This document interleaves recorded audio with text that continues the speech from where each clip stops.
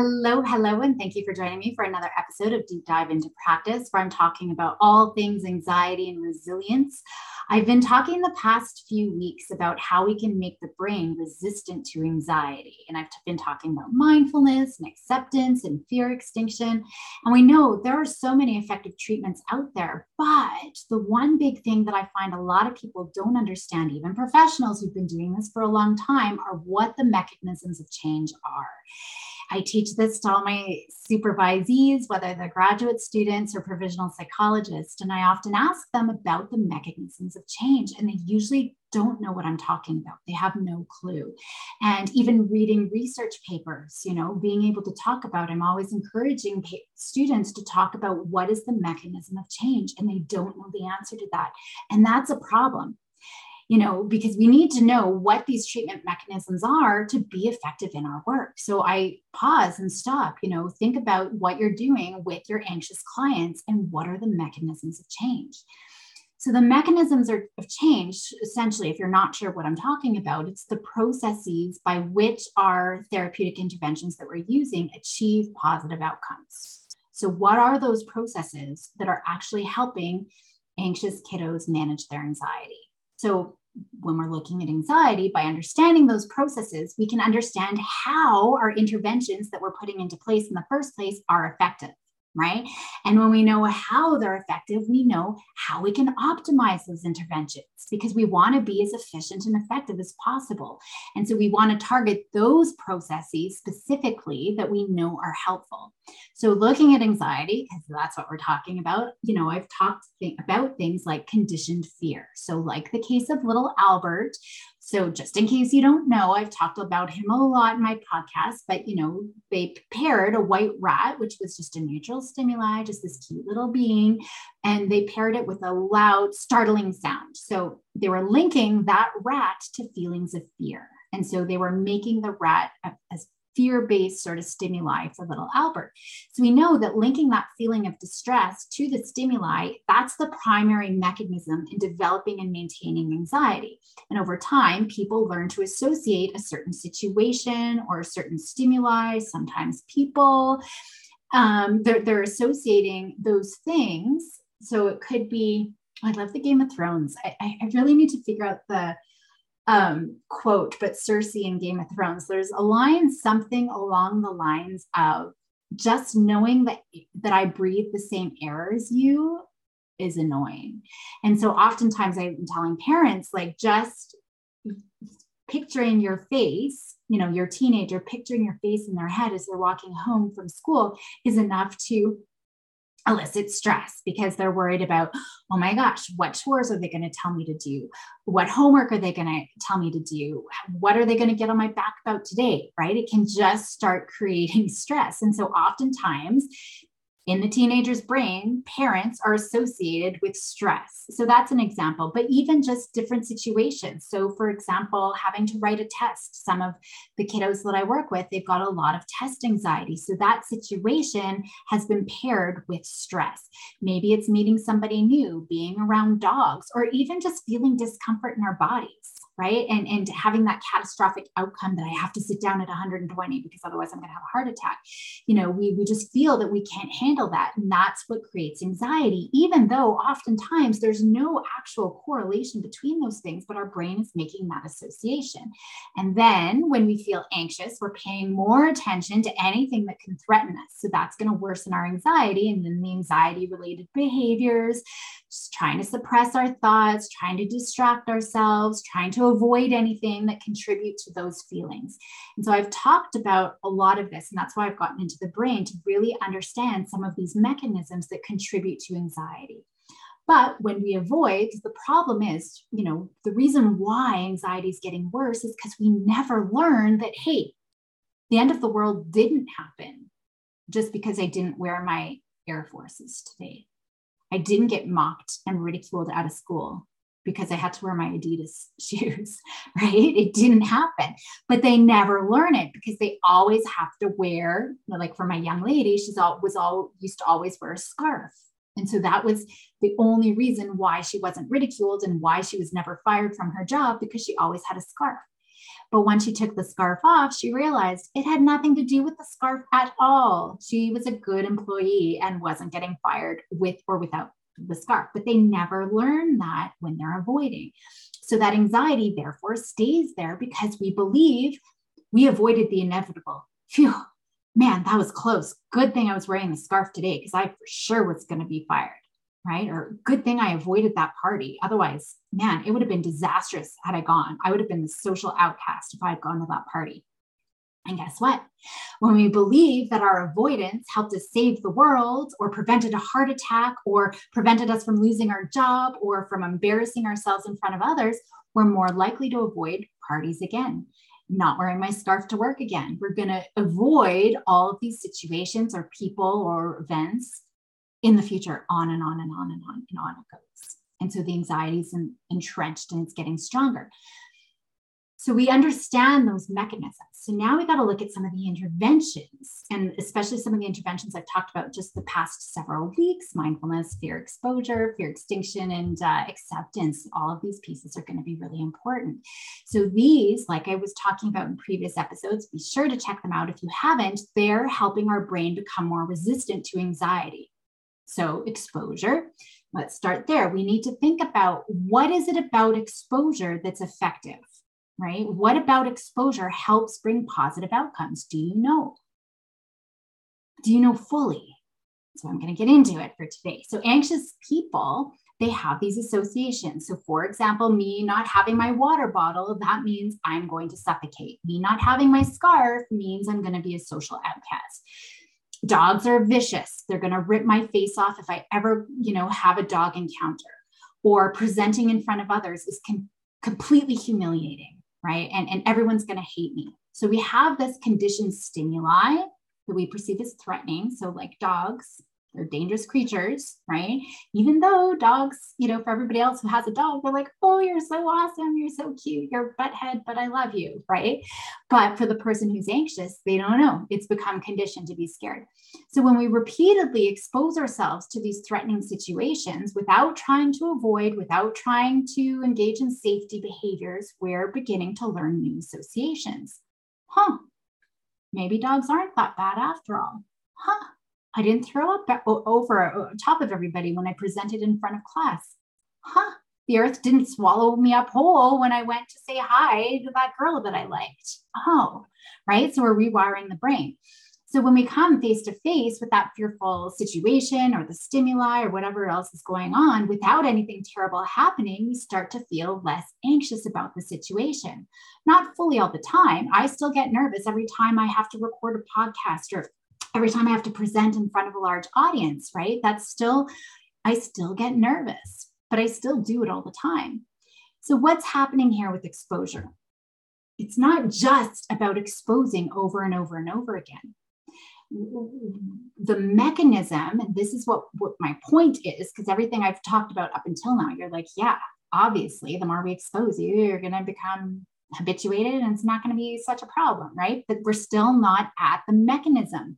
That's what we're doing and outcome, but I still haven't talked about the mechanism. And that's what the whole point for today is. So what we're doing is we're creating a new association. We're creating safety associations that contradict and hopefully completely override that fear-based association that we've developed. So the mechanism here is learning, new learning. That is the mechanism. Yes, I know it makes sense, but were you able to articulate that? That's really important. And I think that this is a missing piece.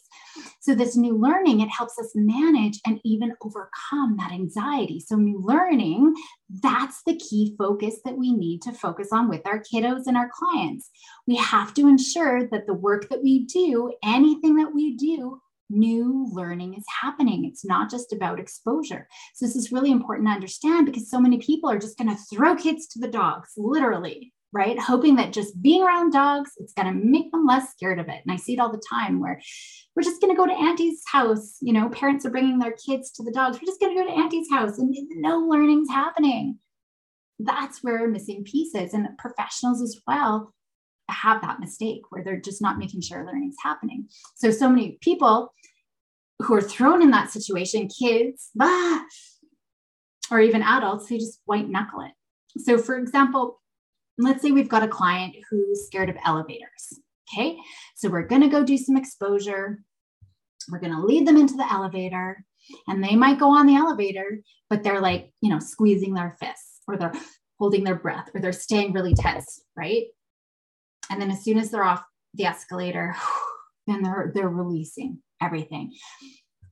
The only thing that they've done is reinforced their anxiety story that was awful, that was tense. No new learning was happening there, even though they did the exposure. Even if you ride that elevator all day long, we're only reinforcing that anxiety because now they feel better afterwards. They're so anxious in the moment. They weren't aware, they weren't mindful, they were just so anxious. They didn't have the opportunity to focus on anything other than their own anxious feelings and their own anxious thoughts. That's white knuckling it, where no learning is happening. They're tolerating the situation, but they're not actually addressing the anxiety. So now we need to look at what can we do to optimize that new learning. I've already given you a couple of hints here. So for new learning to happen, we have to have violations, expectancy violations to happen. So meaning that clients have to see a mismatch between the feared outcome and the actual outcome. And that's obvious, right? We can even say, so did the elevator plummet? Well, no, but they were never aware of that. Later on they were. But remember, we need to have that amygdala activated for new learning to happen. And so just talking about the mismatch and trying to reframe our thinking and things like that after the fact isn't going to make a difference. So that's going to be really important. There cannot be any yeah buts either. Yeah buts are going to get in the way of any progress we do. Yeah, but nothing happened because I crossed my fingers behind my back. Yeah, but Caroline knows CPR, so I know she's not going to let me suffocate. Right? That goes against her ethics.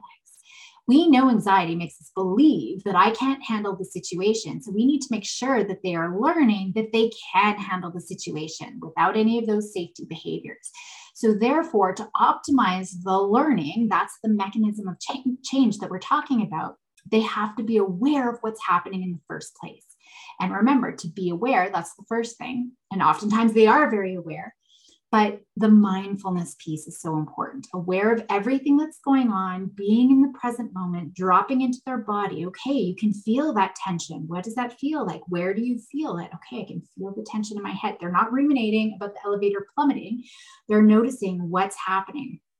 So anytime they try to distract themselves or suppress those feelings, or it's okay, they're really not in the present moment. We're just going to be caught in that anxiety loop, doing anything to try to make themselves feel better, to alleviate that anxiety. It's not going to be helpful because we're reinforcing that story that anxiety is bad, these feelings are bad, these thoughts are bad, we need to get rid of them. That's not our goal here, right? And we're reinforcing that I can't handle these feelings. So I just need to get over it and let it be done. So we need to also learn the acceptance piece, because it's one thing to be mindful, but we need to also accept whatever those moment by moment experiences are that come into play. So that's going to be really important. So you can start to see an integration of all of these pieces that I've already talked about. Awareness first, then comes mindfulness. But with exposure, we have to have that mindfulness and that acceptance and that awareness here. That's what's going to be key when we're looking at our exposure pieces. So all the things that I've talked about in the past few weeks, it's not just one or the other, it's all of these skillfully incorporated and knowing what it is that we're targeting. But going back to that mindfulness piece, if you remember, I can't remember which episode, but it was another episode where I talked about extinction learning and how it's really context dependent, meaning it doesn't generalize easily. Definitely not as easily as fear-based learning. And I've talked a lot about this throughout a lot of episodes. So with little Albert, he only had to learn the rat, but his brain quickly associated anything white, cotton balls, but also fur coats, not even a little white thing, also big fur coats, brown fur coats. His brain quickly generalized. It's not the same for safety learning. It's very context dependent. So when we're looking at new learning has to happen, we want to try to maximize that generalizability. That's going to be really important. So we have to be mindful and we have to be fully present in the moment. when we're doing exposure specifically, so that we can be aware of the signals that are associated with safety learning. Because remember, our amygdala wants to block off all of that other information that's going to tell us, hey, this is actually okay. This isn't a big deal. Because remember, that's the prefrontal cortex's job. So mindfulness and awareness and acceptance is important for our brain to pick up all of those safety learning signals. And so when we do exposure, that's why all of that is so important. So oftentimes I find, professionals are nervous putting kiddos into exposure sessions in the first place. But if they do tackle it, they're not doing it very effectively, because now they're trying to make the anxious kiddos feel better. Oh my goodness, maybe this was a bad idea. It's that reverse hypnosis where we get sucked in and maybe we feel bad and we're uncomfortable. And parents are uncomfortable, right? And so we're trying to make them feel better, and we're trying to do whatever it is, right? Remember the last time, even just remembering last time successes. I see this all the time with parents, trying to teach their kiddo riding their bike. Maybe they were able to ride their bike, but then they fell off one day and now they don't want to. And they're trying to remind their kiddo, hey, remember when you went for a bike ride with Bobby and like how much fun you had? Didn't it go really good? Chances are they're not going to connect that experience because they weren't mindful in the first place. And that's really important. Again, us talking about it is not going to change the pathways. They have to be mindful so they can physically experience, oh yeah, that expansion. That was so much fun. And you can even just think in your body, like think of a stressful time and see if you can, like for me, when I'm stressed, I go into the fetal position. I can feel that pressure on my chest. But then when I think of like one of the first times I was always in love with Disneyland, never really had a chance to go. And so I went as an adult and I was so excited, and I can feel that difference, that excitement. And I tell you, the first time I ever had IHOP pancakes, they were the best things in the universe. And I bet it's because I was so excited to go to Disneyland, because I've had a lot of IHOP pancakes since then, haven't been nearly as good. But it's that feeling. It's that mindfulness. They were able to pick up all of those cues. But if they weren't mindful in the first place, us talking about their past successes aren't going to help. So if they're mindful, they can draw way more easily on those past successes. Oh yeah, I totally did this before. That was a piece of cake, and I remembered feeling great about it. That's what we need to get into. So when we look at learning, and learning is the key mechanism here to be able to have positive outcomes with anxiety, kiddos have to be present. They have to be non-judgmental as well, right? So that's the acceptance piece, just taking note of what's happening. So the mindfulness, it enhances our learning because we're now paying attention. We're picking up all those cues. We can't learn anything if we're not paying attention, right? And when we're mindful, we aren't trying to avoid or suppress anything, and we're not engaging in safety behaviors or trying to make ourselves feel better. All of those things only keep us stuck in anxiety. We are here in the present moment. And that mindfulness, because we're here in the present moment, guess what? We get to generalize our learning a little bit more easily because we can use those previous successes because we were here for them. We didn't go into autopilot, right? So we are aware and we can draw on those previous successes. That's what's going to help our generalization. So we can see now how and why that mindfulness is so important in our practice when we integrate it with exposure. Without it, no learning is going to happen. And it doesn't matter how many exposure sessions we do, if no learning's happening, then we're going to stay stuck in anxiety, and we're doing all of those exposures for nothing. And no wonder people hate doing them. And no wonder parents are like, oh no, we can't do exposure with my kiddo. It backfired. It did not work. It made it worse. Well, I wonder why. There's probably no learning happening, right? And then it's just pointless and frustrating and upsetting for everyone. So what's promising, we don't have to spend a lot of time formally teaching the skill of mindfulness, because a lot of our anxious kiddos are already mindful anyways, right? But we want to have lots of opportunities, little opportunities throughout the day. We're not going to teach it in the height of anxiety, in the height of an exposure. We're going to be teaching them and then practicing lots of times. Okay, what does your pointer finger feel like right now, right? What does your left hip feel like right now? Just going into that.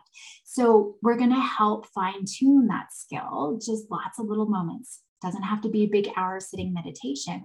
And especially we want to make sure that we're practicing that, applying that mindfulness to any emotional experience that comes their way from day-to-day life. So maybe when they, hey mom, look at what I did at school. We want to be able to coach parents to tap into, oh, hey, that's fantastic. Let's drop into our body. I do with my girls. Actually, I was just doing it with my daughter last night. She's like, Mom, it doesn't work. She was so upset. She was just complaining about it. There was an adult who was very mean to her.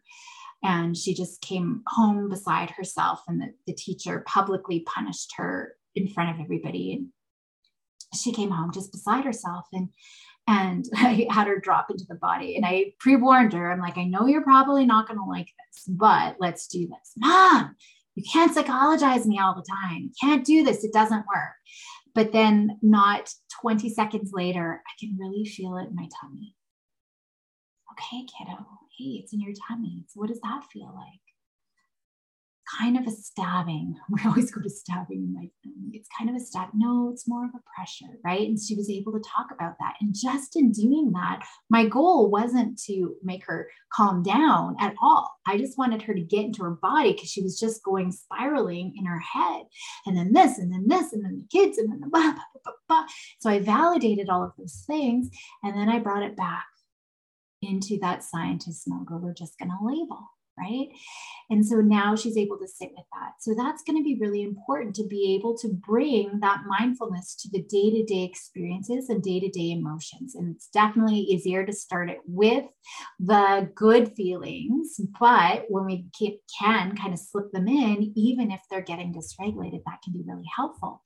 But this is where personalization becomes really important to be very effective in our work, because we can have, like I said, two kiddos with the exact same symptoms, but they might have very different outcomes using even similar strategies, right? So we need to look, but some might be more effective with different types of strategies. So we need to figure out what's going on for them.